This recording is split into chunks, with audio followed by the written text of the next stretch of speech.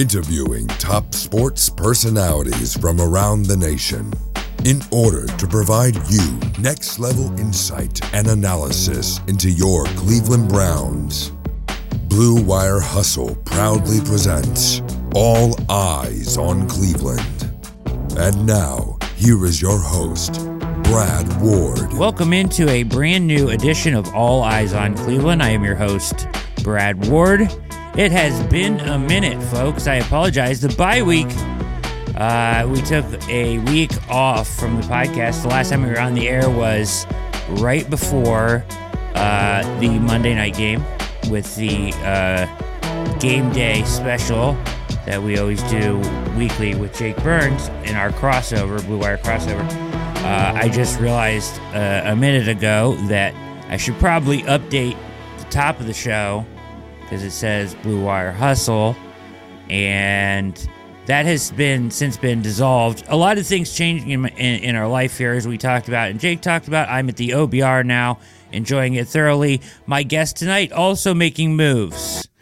Jackson McCurry, friend of the show, friend of mine, the Dogland podcast, recently picked up by also friend of the show, Jared Mueller, running Dogs by Nature over at Vox Media, picked up Jackson's podcast, the Dogland Pod. Congratulations, Jackson. How are you, sir?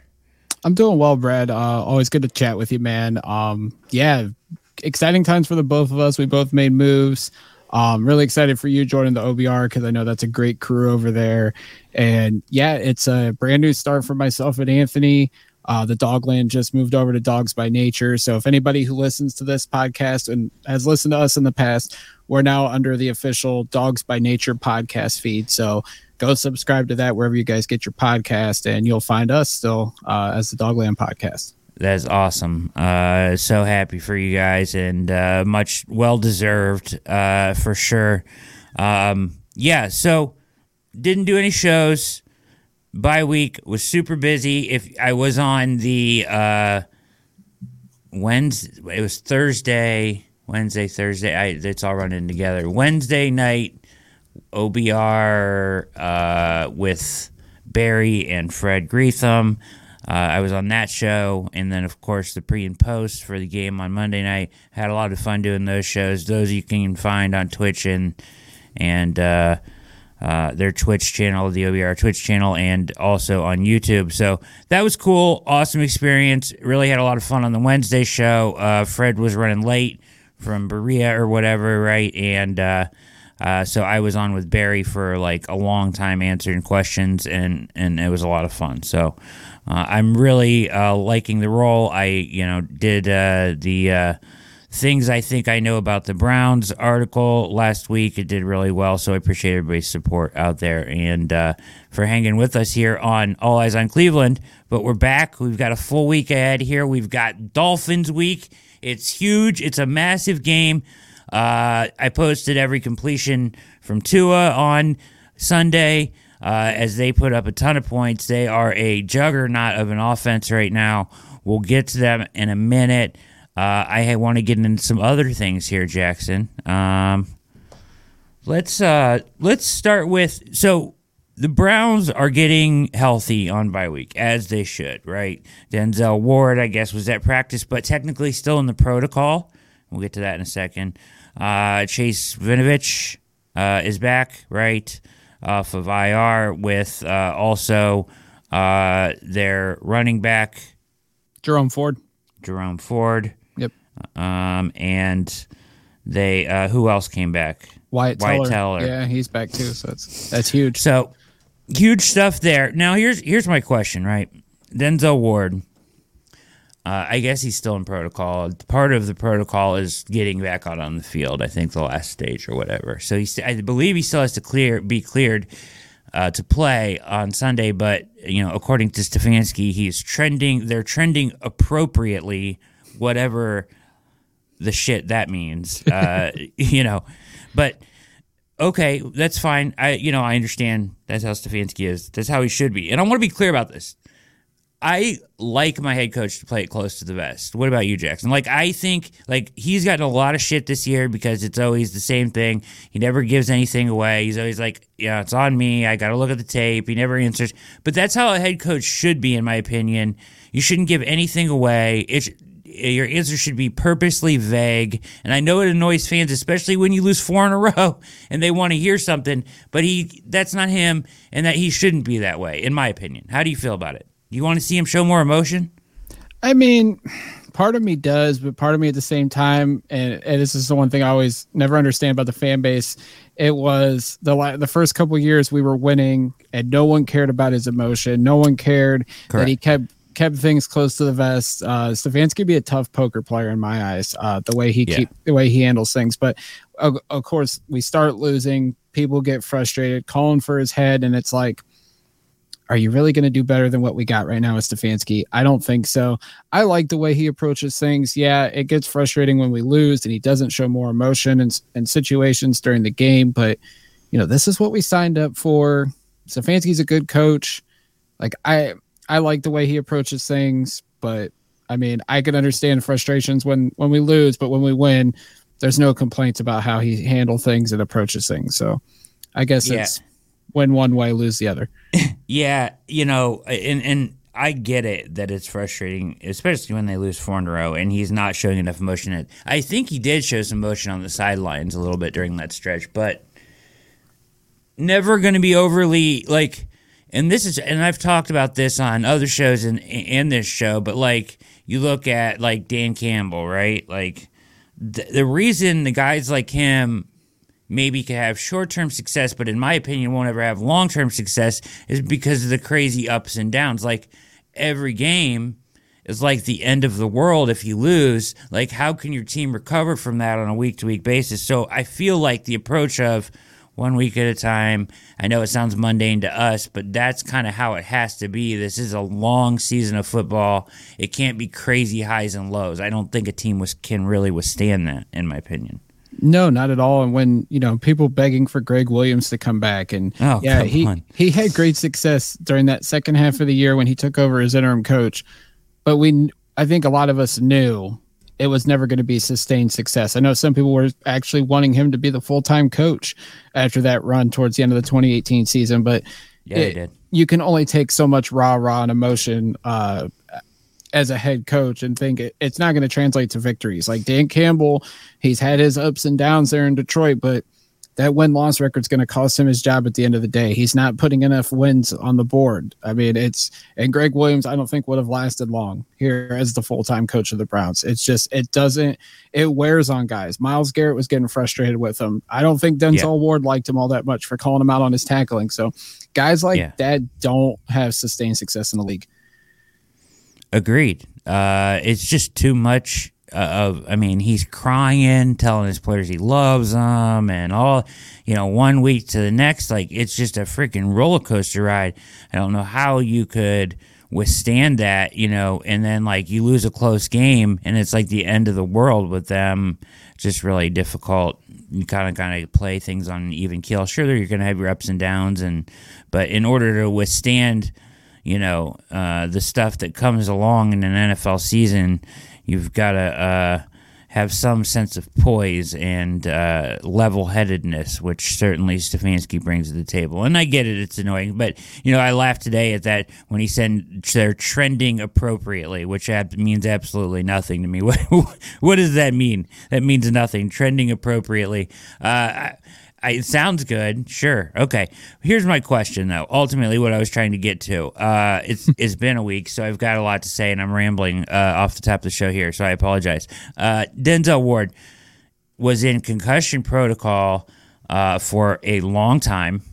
It's his third concussion in his fifth year, right? And that's not even counting any potential concussions he had in high school or college that aren't, documented thoroughly as they are in the NFL.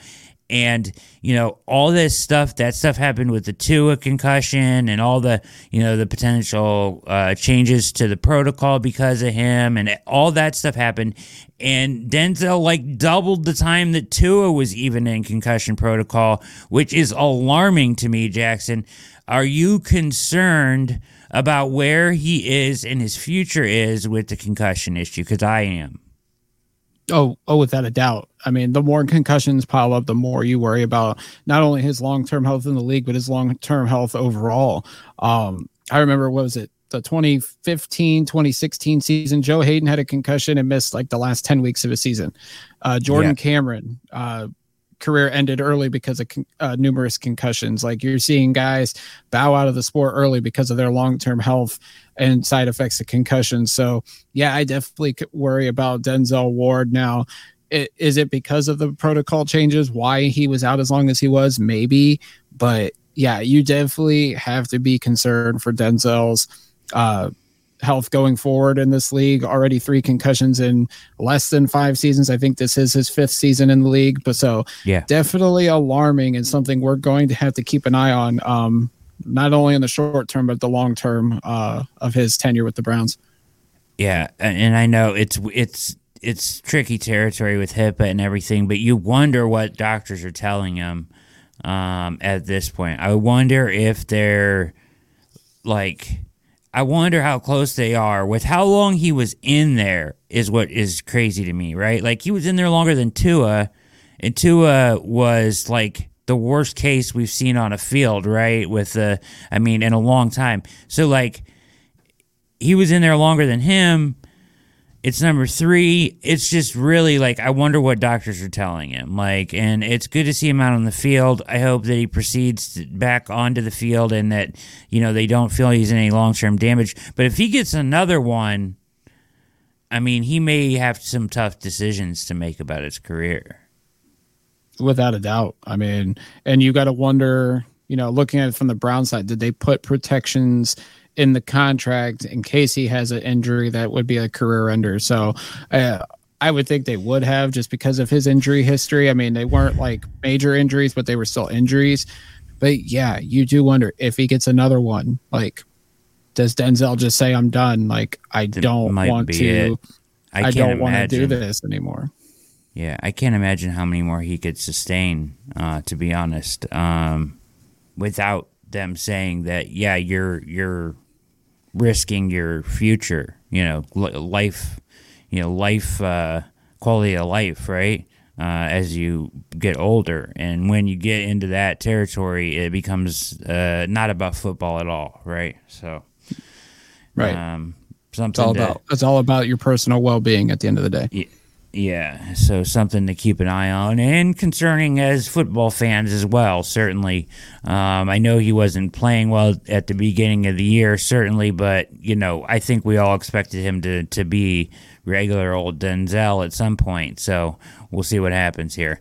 You're listening to All Eyes on Cleveland. Back from bye-week break, it's game week. It's Tuesday night. I'm with the great Jackson McCurry, now of Vox Media and Dogs by Nature's podcast lineup, the Dogland Pod. You also do the Top Dogs podcast as well, Jackson, still?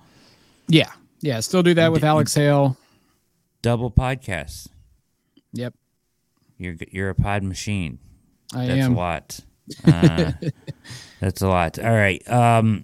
So we've been hearing a lot of talk about, some this week, some bye-week topics, right, that got stirred up. Jedrick Wills.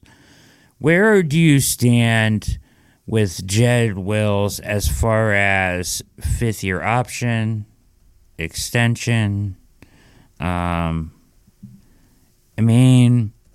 He's committed some penalties. He hasn't been fantastic by any stretch of the imagination, but it's hard to find a left tackle in the NFL. So, where do you stand with him and his performance? Yeah, this is a very interesting topic. Like you said, Jed's hasn't been perfect, but I think that's the one thing Browns fans, I think, expect perfection after being spoiled with the career that was Joe Thomas's when he was here. You never, which is not never fair. heard any, Yeah. And it's not. It's really not fair. It'd be like whoever replaces Nick Chubb here in a couple years. It's not going to be fair to compare them to Nick Chubb. Absolutely. But like, he's had his ups and downs. He's average. He's inconsistent. I think that's what Jedrick Wills is. Sure. The nitpicking on social media when they pick out one bad play, when he has a pretty decent game, like last Monday when somebody questioned his effort and he posted, I think it had to have been close to his best performance ever by PFF standards last week. I think he graded like 85 overall. When it comes to the contract, I'd pick up the 5th-year option at this point because, like you said, it's hard to find a left tackle in this league. Extension talks don't happen until he can prove some form of consistency and effort. I don't have any hopes that the Browns extend him right now just because I would not give him left tackle money until he shows that more consistent effort on the field. Maybe next year in the draft. Now, I know they're kind of limited in their draft capital, but if you can find a tackle in the 3rd or 4th round to develop behind him, pull the trigger on that as long as Bill Callahan's around here. And then you put the pressure on him and say, we're expecting a step up from you in these years 4 and 5. And if not, we'll move on and we'll find a new left tackle, whether they develop one here in the next couple of years or they go out in free agency and find somebody. Yeah, I think I agree. I think the 5th-year option is probably a no-brainer.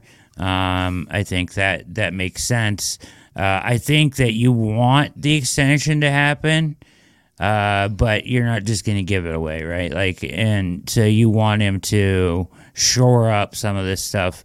But ultimately, I kind of lean a little bit towards probably eventually getting to that extension. Hopefully, if he can just come along as a player, the next year or so, because it's just so difficult to find somebody, and he is unfairly being compared to Joe Thomas. So I like Jed, and I think he'll be okay. You're right; it's inconsistency.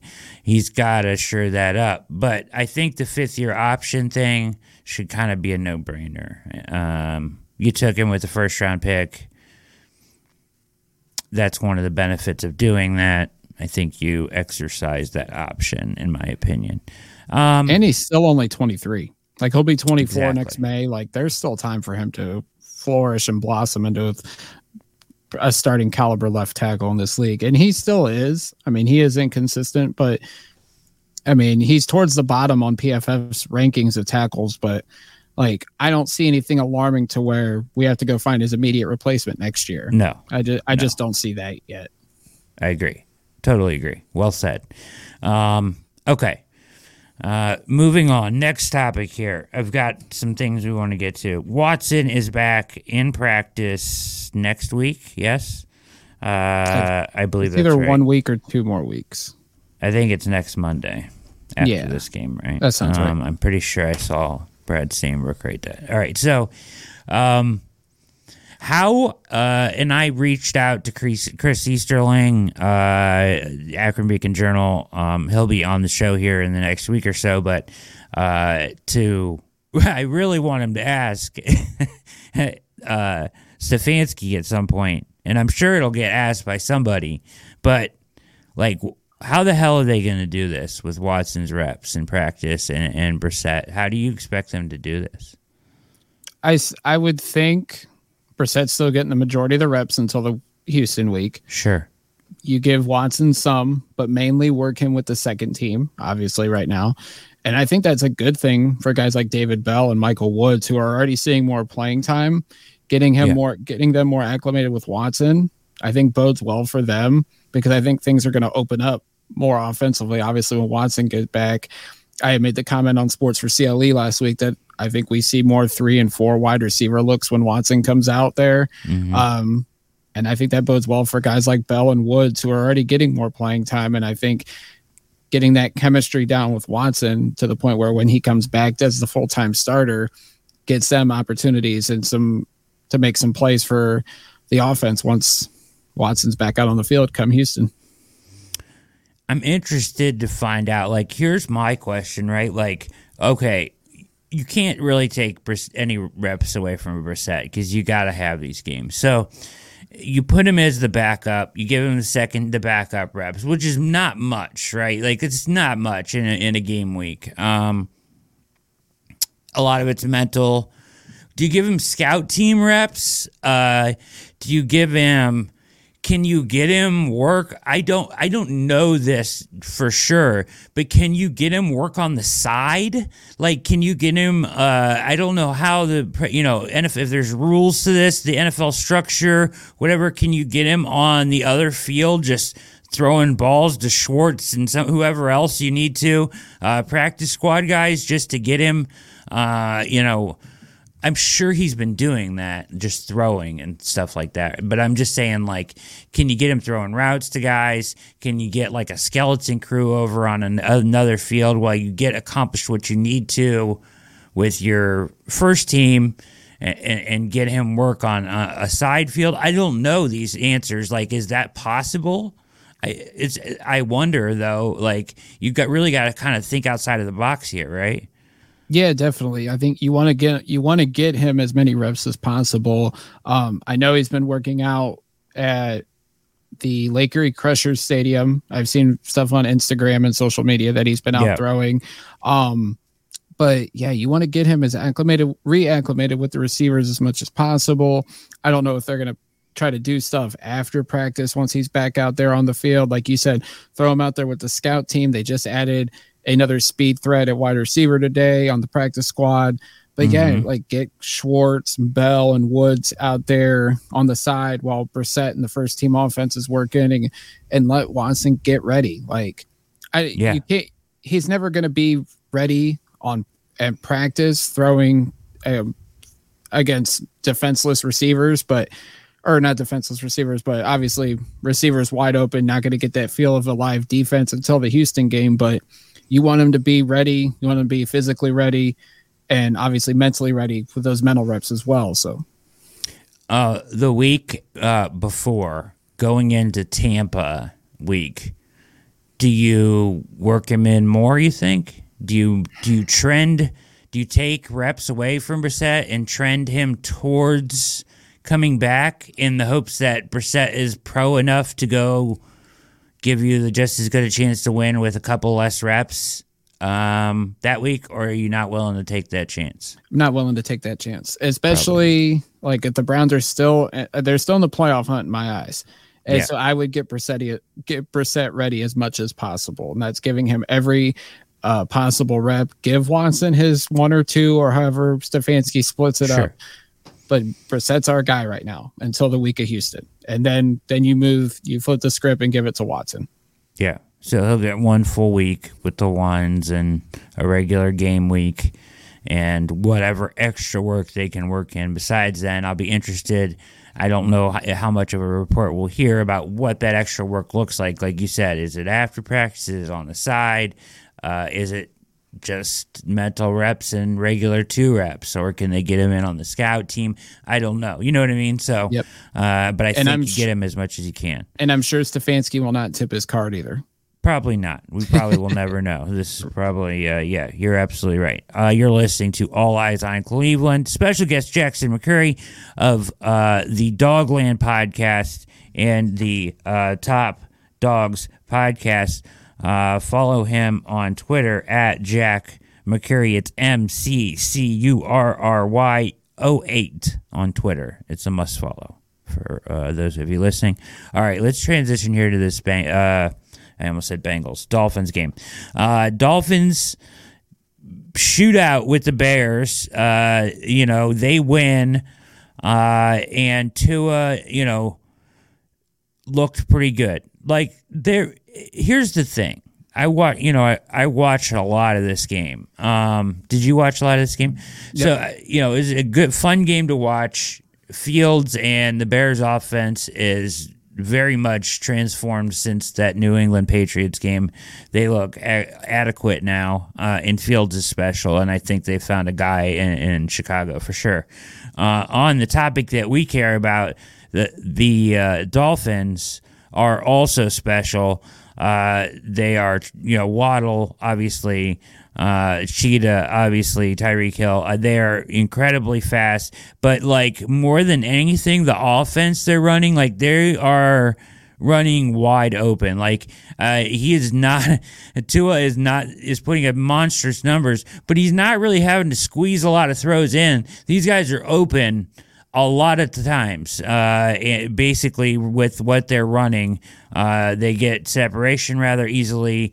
What they're running is getting them easy looks. They have a ton of speed on the field, especially now they have Jeff Wilson they added. They have Mostert they added. They had Bradley Chubb on the defense. This is going to be a tough game going down there.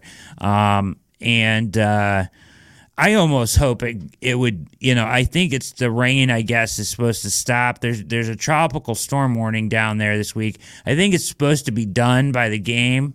But I almost wish it wasn't, and it would just rain a shit ton down there. I feel like if you could ugly up this game, it would give the Browns a better chance, right? But what do you think of the Browns' chances here? I mean, the Bears did go toe-to-toe with them points-wise, which kind of is encouraging as far as their defense goes. But their offense is going to be brutally tough to stop. And then I'll tell you what I think a little bit about this and why I kind of like our chances.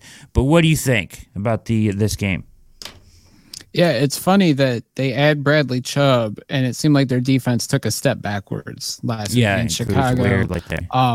So that does bode well for us. I mean, when you have an offense that has Nick Chubb, Amari Cooper, Donovan Peoples-Jones, Kareem Hunt, like I like my chances. Would be nice if David Njoku's back. Doesn't look like that'll happen, at least for the time being, because we're recording on Tuesday night that he won't be back this week. You're getting Wyatt Teller back, which is definitely going to help in the run game. But I am worried about that Dolphins offense. I'm looking forward to it because I will be in Miami this Sunday. So I'm looking forward to seeing that in person because that offense has been so fun to watch on TV. But they have to find a way to slow down Waddle and Hill. And that has not been easy. Those two are combined for over 1,900 receiving yards. Tua is putting up unbelievable numbers despite the concussions already this year. He's been pressured a lot, which makes me feel good about our defensive front. If they can do what they've done the last couple weeks, generate pressure, get after Tua, I like our chances there. But at the end of the day, you slow Waddle and Hill down. I think that's going to give the Browns the best opportunity to win come Sunday. Yeah, it's interesting. So I've talked a lot about this, right? I feel like the Browns engineered their defense to stop high-powered passing offenses in the AFC that they thought they were going to see a ton of. Now, it was a miscalculation, in my opinion, because points are down. They saw a bunch of middling to average quarterbacks in those first few weeks, so teams just ran the ball right at the defensive tackles and the linebackers, which they didn't spend a ton of capital on because of their other focus, and they got kind of exposed. So it kind of backfired on them, and it was a bit of a miscalculation, I think, as far as, analytics said don't spend on defensive tackle, encourage teams to run.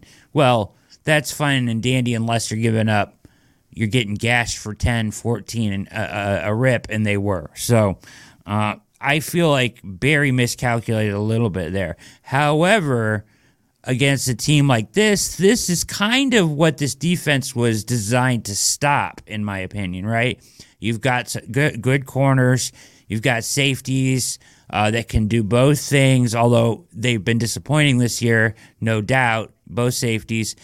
They still are talented guys, right? I think that Taki's coming on at the right time. I think he'll get more of a role, and he's earned it.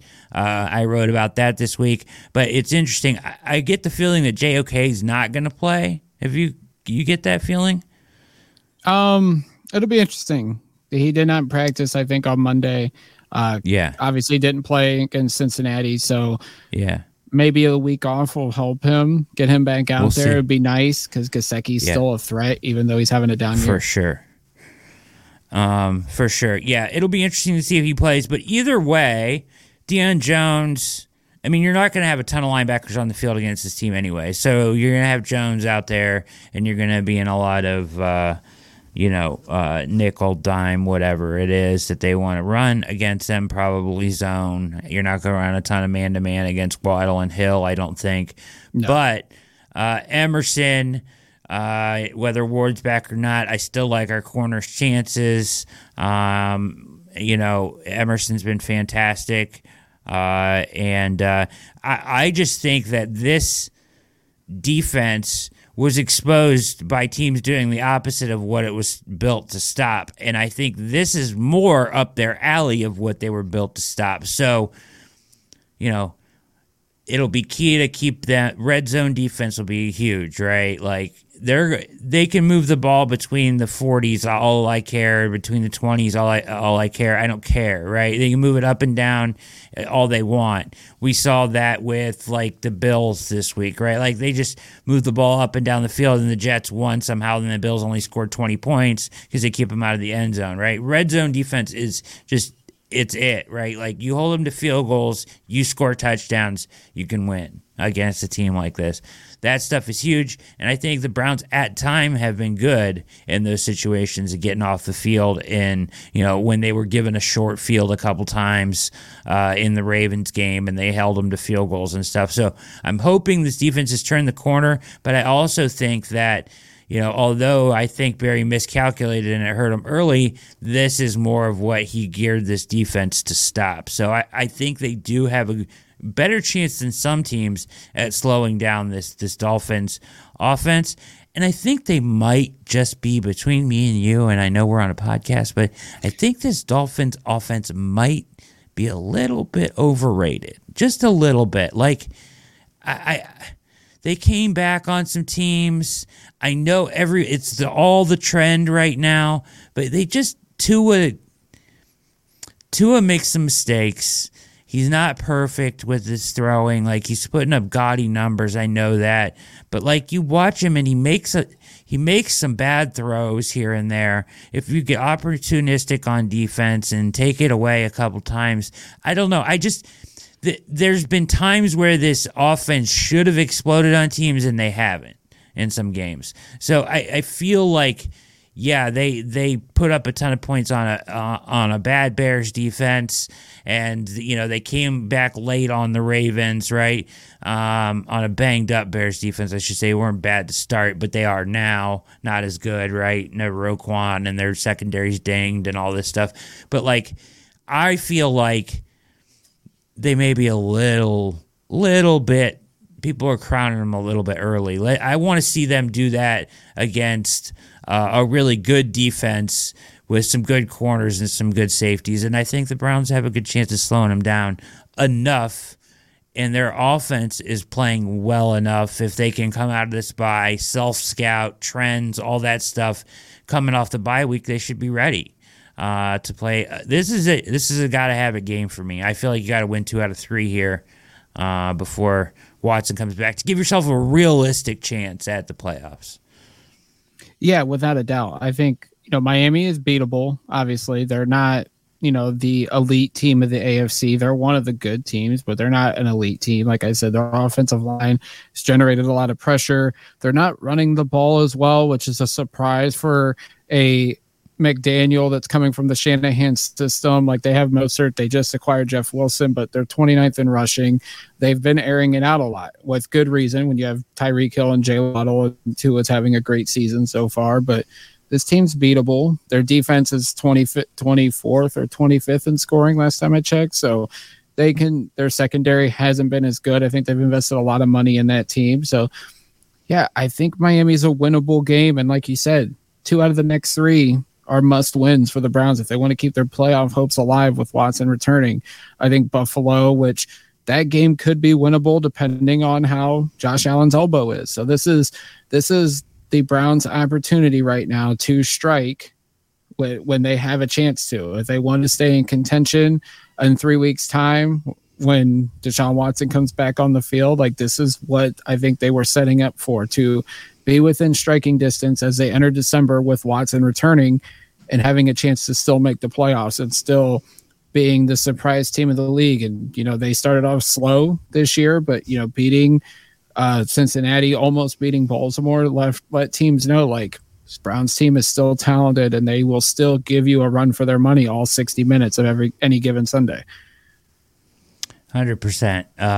Gotta have it, right? Gotta have it. I mean, I guess I heard Nick Wilson today. I guess he was saying, yeah, they could win 1 out of the 3 and still have a shot. But you're asking then basically Watson to run the table, basically. I think, and that's just too much with the rust. I don't think that's possible. Comes. Yeah, right. Exactly. All right, so I look at this report every time it comes out on PFF, and it's interesting, I think. So this is the coverage report. I don't know if you've looked at it, but they do it every couple weeks, and some of this stuff is very interesting. So they have this perfectly covered play rate, which I've explained on here a couple times. Have you seen this before? So no. Okay. Explain it to me real quick. So basically, it's just exactly as it sounds. So they basically have evaluated these plays and defenses that the percentage of the time that they have a play perfectly covered on defense, right? So, everybody's in the right place, basically, in coverage. So they have team-specific true coverage rates and coverage mistake rates. So, like, defenses with the least coverage mistakes, right? The Chargers with a true coverage rate of 92.94, meaning, 8% of the time they are making a coverage mistake. The Rams are at 90%. The Jaguars are at 90%. The Packers are at almost 90%. And the Colts are at 90%. Defenses with the most coverage mistakes: Texans, Saints, Lions, Commanders, Vikings. Weird to see the Vikings up there. All right, so here's where it gets interesting, though. Top 3 in perfectly covered play rate percentage. 49ers, no surprise. Bengals, still up there. They were up there last time. Number 2 at 43% of the time. And number 3, the Dolphins, 39.5% of the time. Interesting, right? This has changed. The bottom 3 in perfectly covered play rate. Now, this doesn't mean that, so people don't freak out and panic. It doesn't mean that, the Browns weren't on the most mistakes list, but they are number 1 on in the bottom 3, not number 1. They are the least amount of time perfectly covered play rate in the NFL right now. So 22% of the time, 0.7% of the time, they have the play perfectly covered. That's poor. It's not good. But they also weren't on the list for the most coverage mistakes. So make of that what you will, right? So they may not be making huge mistakes, but they're not covering things perfectly either. So they're kind of in the middle there, right? Yeah.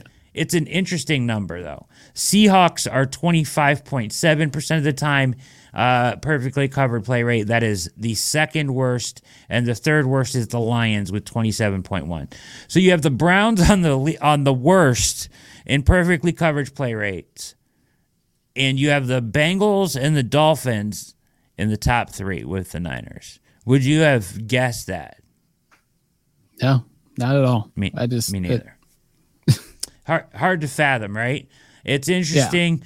Yeah. Also, just throw this out here because I think this stuff is interesting. Man-to-man coverage this season, the most. Do you have a guess for the team with the most man-to-man coverage this year? I am horrible with zone and man coverage. I couldn't even tell you on TV what they're running, but I couldn't tell you who the team is that runs the most. It's Giants, 51%. Patriots, who I would expect to be high, 47.3. Lions, 45.2. All from the same school of thought there, right? Coaching staffs, I believe, pretty much. Yep. All Belichick tree. Most zone coverage this year, Rams, 90% of the time. That is an absurdly high number. Vikings, 87.4, who were also on the most coverage mistakes list, which is interesting. And the Seahawks, who were on the bottom 3 in perfectly covered play rate, are up there at 84% zone most zone covered. So make of that what you will, but I find those numbers interesting every time they come out with them. So there also is, they have like individual players with the best true coverage rates. Demario Davis is the best linebacker at 100% true coverage rate. Remember when he came to the Browns and just did nothing? Yeah. You want he goes to the Saints and becomes an All-Pro. Yeah, and even crazier, and this one is kind of maddening. My guy Troy Hill at cornerbacks is number one cornerback in true coverage rate at 98.04%, and that's the guy we traded away. He did not do that here. He was not as good in coverage here. Neither has John Johnson been. Has not really lived up to the contract that we signed him to. So that stuff is interesting. But 51 coverage snaps. You know, he's a nickel for them, so he's not on the field every play. So certainly take that with a grain of salt. But interesting still, because we brought him here to do the same thing, and he made plays. He did. He made plays, but it just was not. But he was not the same guy in coverage that we thought we were getting. Same with John Johnson. Yeah, same with John Johnson. John Johnson has been very disappointing, unfortunately. Right. Although last week he played well last week. He played well last week. Wore the green dot. And he's the green. That's the one thing I don't understand is second half of last year, the start of the second half of this year, he's got the green dot again. The defense is having success. But the first half of each of the last couple seasons, does Joe Woods want a linebacker running the defense or does he not? Like, that's what I'm trying to figure out. Like, I think he does. Yeah. I think he wants his Mike linebacker to be the green dot, but he just out of Walker getting hurt, who was great and playing the best football of his life before he got hurt. And then, having to bring in Jones and then JOK being out, they had to kick it to Johnson. And it seems from what I have heard that players liked it when Johnson had it and they felt like they were in the right spots more often and stuff. But as I wrote in my article last week, John Johnson as a whole has not fulfilled his contract. No. And I thought... we've seen him make business decisions on plays. After he tried to take a leadership role and call out the defense, the week after is when he did that. Didn't even attempt to tackle Gus Edwards at the 2-yard line. So pretty hypocritical stuff there if you're calling people out and then you won't even attempt to tackle a guy a foot away from you. So, it's hard to find I was a huge advocate of having John Johnson here. So, and was very excited when he came. So, and he played a great game last week. Huge third down tackle, to get off the field late in the game. And he had put up good scores for his game, probably the best scores he's had in a while, and wore the green dot. So it's confusing, right? It's very confusing. He's confusing, yeah. So, but I would not be surprised if this is his last year in a Browns uniform because they do have an out and they do owe him $9 million. And they do have an out and he is due a bonus in the offseason. So if it happens, it'll happen early, I believe, in the offseason. Yeah, I think it was if they designate him post June 1st, it's $9.7 million they saved. Yep. So. Yeah, kudos to your guys' cap expert Jack Duffin. He's teaching me the ways of the cap infiltrating. Oh, yes. He's definitely the best. So that's how that plays out, and I just can't see him coming back at that price. So. Unless he balls out the second half of the year, which would not surprise me the way the defense is rolling, and if he's the green dot, then. But yeah, I feel like this is the end for him. Yeah, it would be hard to, at this point, even if he played amazing, I think it would be hard to convince the Browns are just, and it's not, I'm not blaming it all on him, although I think he was hypocritical with coming out in the public and speaking out against the defenders like that, and then coming in and showing lack of effort like that in the week right after that. Very hypocritical and really kind of pissed me off about him.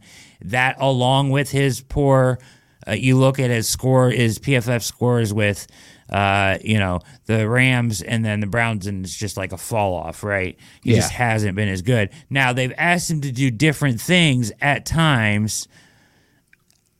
I think Delpit and him, neither is a real true free safety, right? They're both better closer to the line of scrimmage, and certainly Richardson isn't that.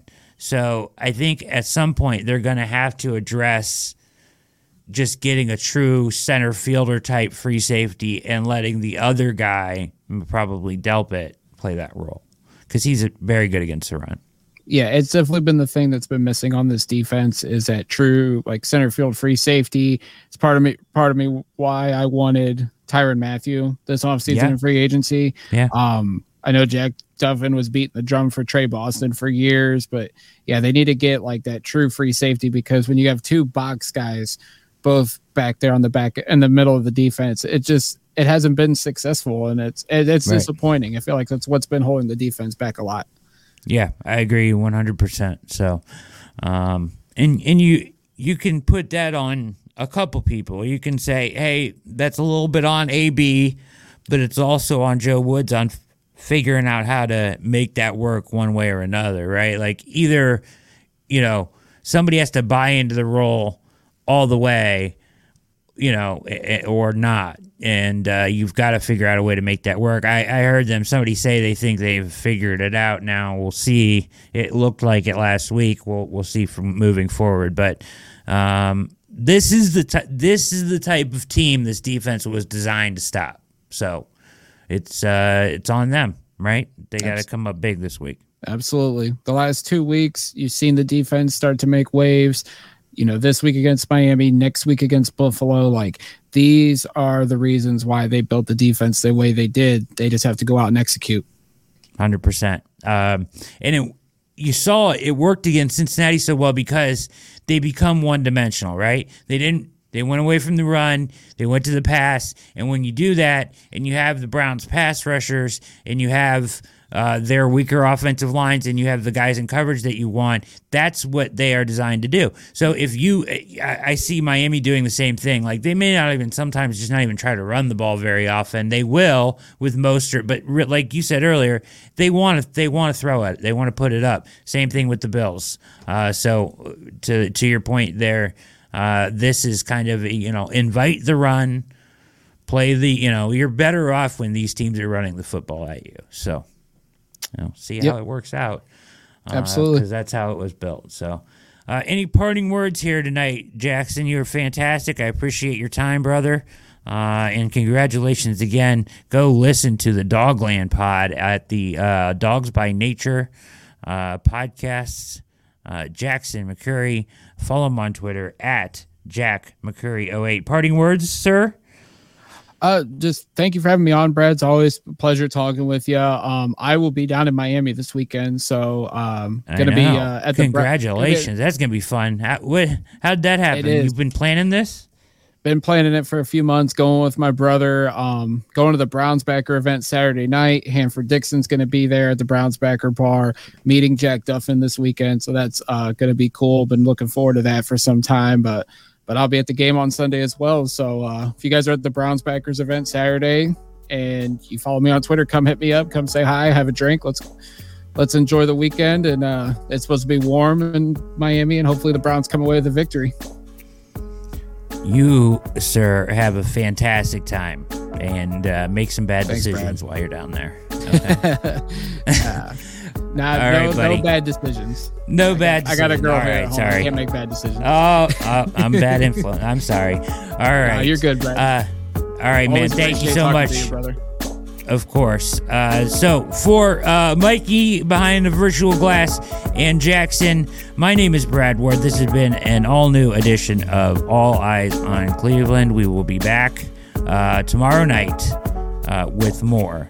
And with that, we are out.